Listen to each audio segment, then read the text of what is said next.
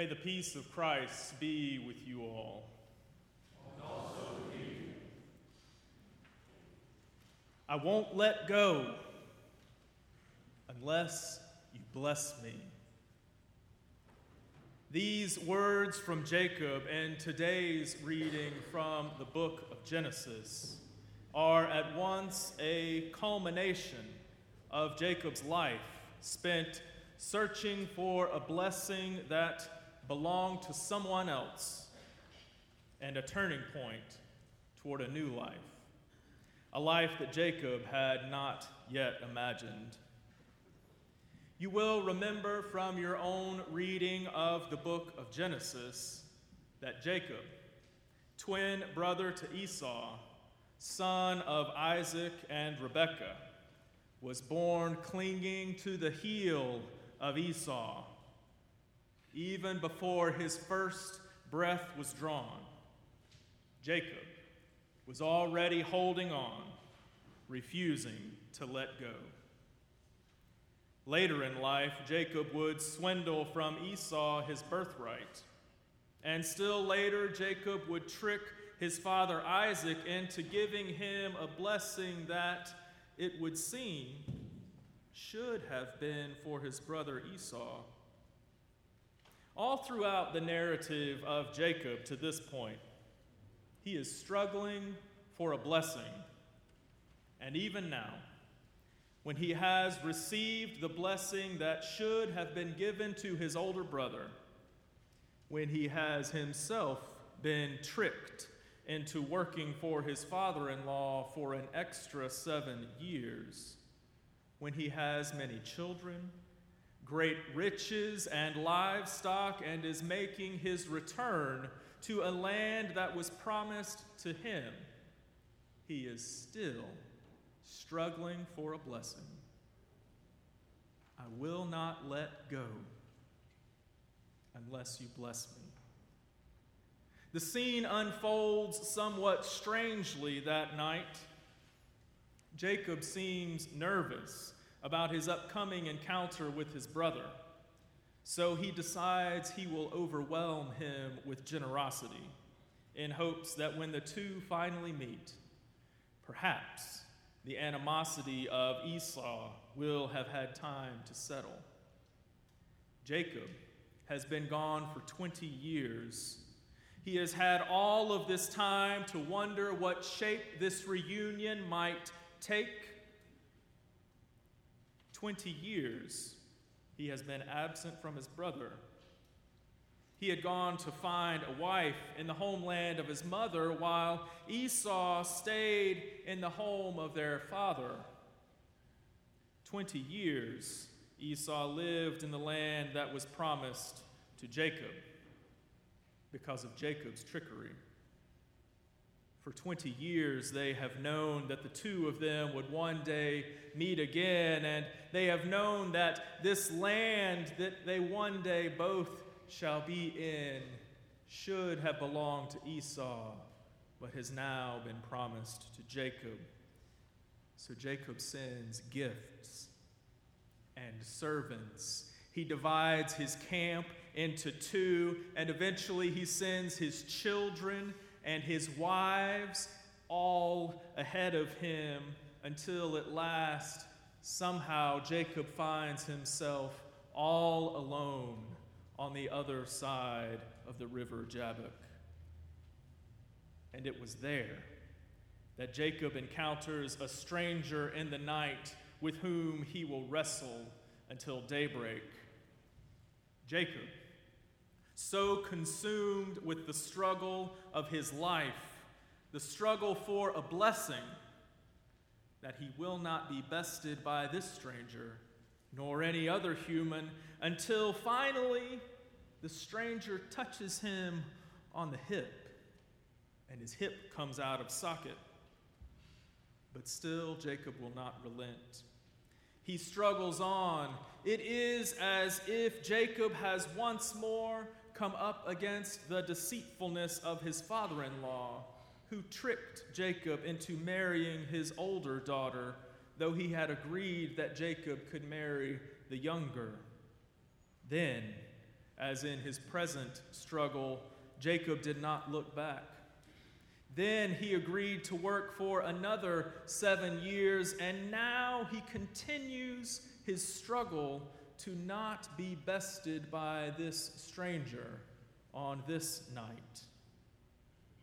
Finally, the stranger says to Jacob, "Let me go, for the day is breaking." Only Jacob offers his famous reply, a reply that could be the slogan of his life: "I will not let go unless you bless me."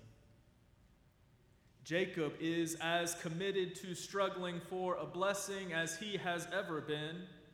It is as though he's holding on to the heel of the stranger, withholding the nourishment needed for life, wearing woolen skin and agreeing to work another 7 years all over again, and all for an unspecified blessing. I won't let go unless you bless me. The struggle continues, and the stranger asks Jacob for his name. Jacob gives it, and the stranger curiously says to Jacob, "Now you will be called Israel," a new name for Jacob. So naturally, as one might do after an evening of intense combat, Jacob asks for the stranger's name. And it is at this point, in response, that we hear the stranger blesses Jacob. And then the stranger's gone. The immediate struggle is over. Jacob has not overcome the stranger, but he has come away with that which he had wanted, a blessing. However, this blessing was not the first Jacob had received. The blessing Jacob receives from the stranger in the night, though, includes something that the ones before did not. This blessing included the giving of a new name, Israel. So given according to today's text, because Jacob had striven with God and with humans and had prevailed. Jacob becomes Israel, the blessing after which Jacob had struggled for his whole life. The blessing which had been foretold while in the womb, stolen from his brother and spoken by his father, finally culminates with the giving of a whole new identity, an identity which will require him to change from his wrestling, conniving, thieving ways, and which will allow him to live into the promise of God.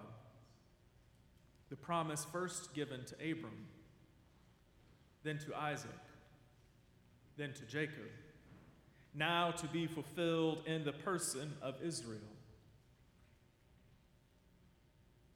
Blessings are like that sometimes.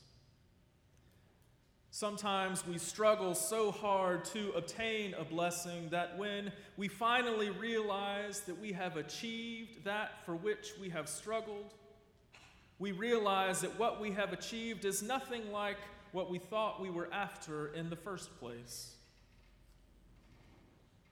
Today, when we think of someone who is blessed, we tend to think in another way. When we think or speak of someone as blessed, we think of someone who has no struggles, someone who has all they need and more, someone who has overcome a great hardship, someone who has achieved an unanticipated success. Jesus, though, had a few things to say about people that were blessed that seem to be different from this contemporary understanding. Jesus says in Matthew, in his Sermon on the Mount, "Blessed are the poor in spirit. Blessed are those who mourn, Blessed are the meek. Blessed are those who hunger and thirst for righteousness. Blessed are the merciful. Blessed are the pure in heart. Blessed are the peacemakers. Blessed are those who are persecuted for righteousness' sake. Luke remembered these sayings of Jesus a bit differently. He heard them in Jesus' sermon on the plain, where Jesus says, "Blessed are you who are poor. Blessed are you who are hungry now. Blessed are you who weep now. Blessed are you when people hate you, when they exclude you, revile you, and defame you on behalf of the Son of Man." When was the last time you were scrolling on social media and saw a picture or a post about any of these people Jesus has just described with the hashtag blessed?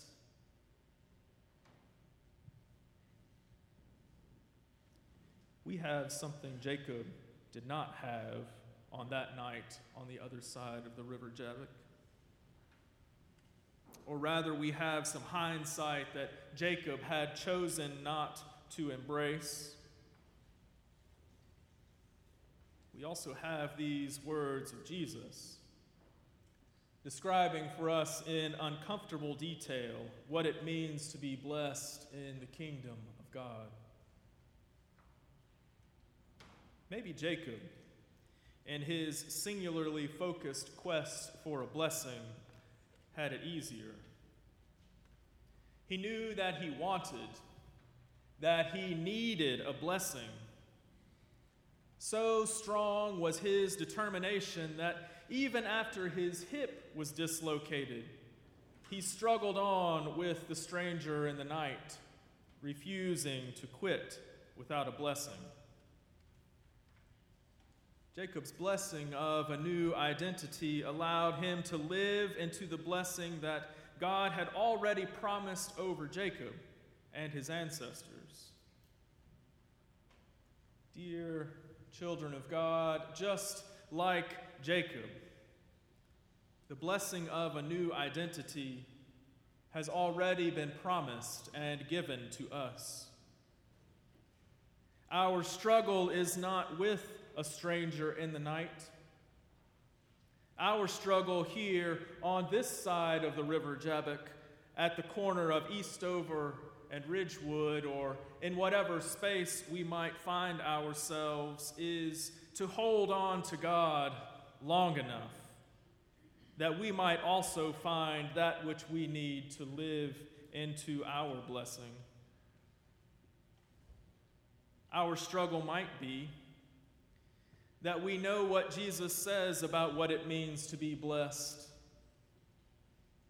Our struggle might be that that identity is not one which we are yet ready to embrace.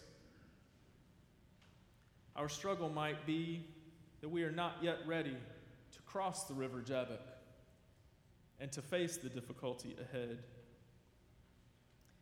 But for us, like Jacob, a new day is coming.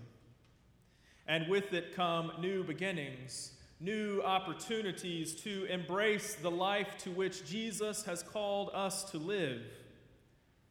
A life spent with our face turned toward the living God, with our eyes open to the lives lived by humans around us, loving, supporting, embracing, and being with them. This is the identity with which Jesus has blessed us. Jacob says to the stranger in the night, "I won't let go unless you bless me." We, like Jacob, after his struggle, have the blessing of a new identity. What remains for us, as it did for Jacob after his struggle, is to live this new identity, this everyday fresh blessing. Like Jacob, the blessing of our new identity has also been made plain for those willing to hear and see. So we do not have to struggle to hold on, demanding a blessing with singular determination. We have the opportunity to embrace the blessing of our new identity. But that does not mean our path is without struggle. Far from it, there is great depth in the struggle to embrace the kinds of blessing which Jesus spoke on the mount and on the plain. Perhaps our plea will not be like that of Jacob. I won't let go unless you bless me. Perhaps our plea will be, I won't let go because you have blessed me.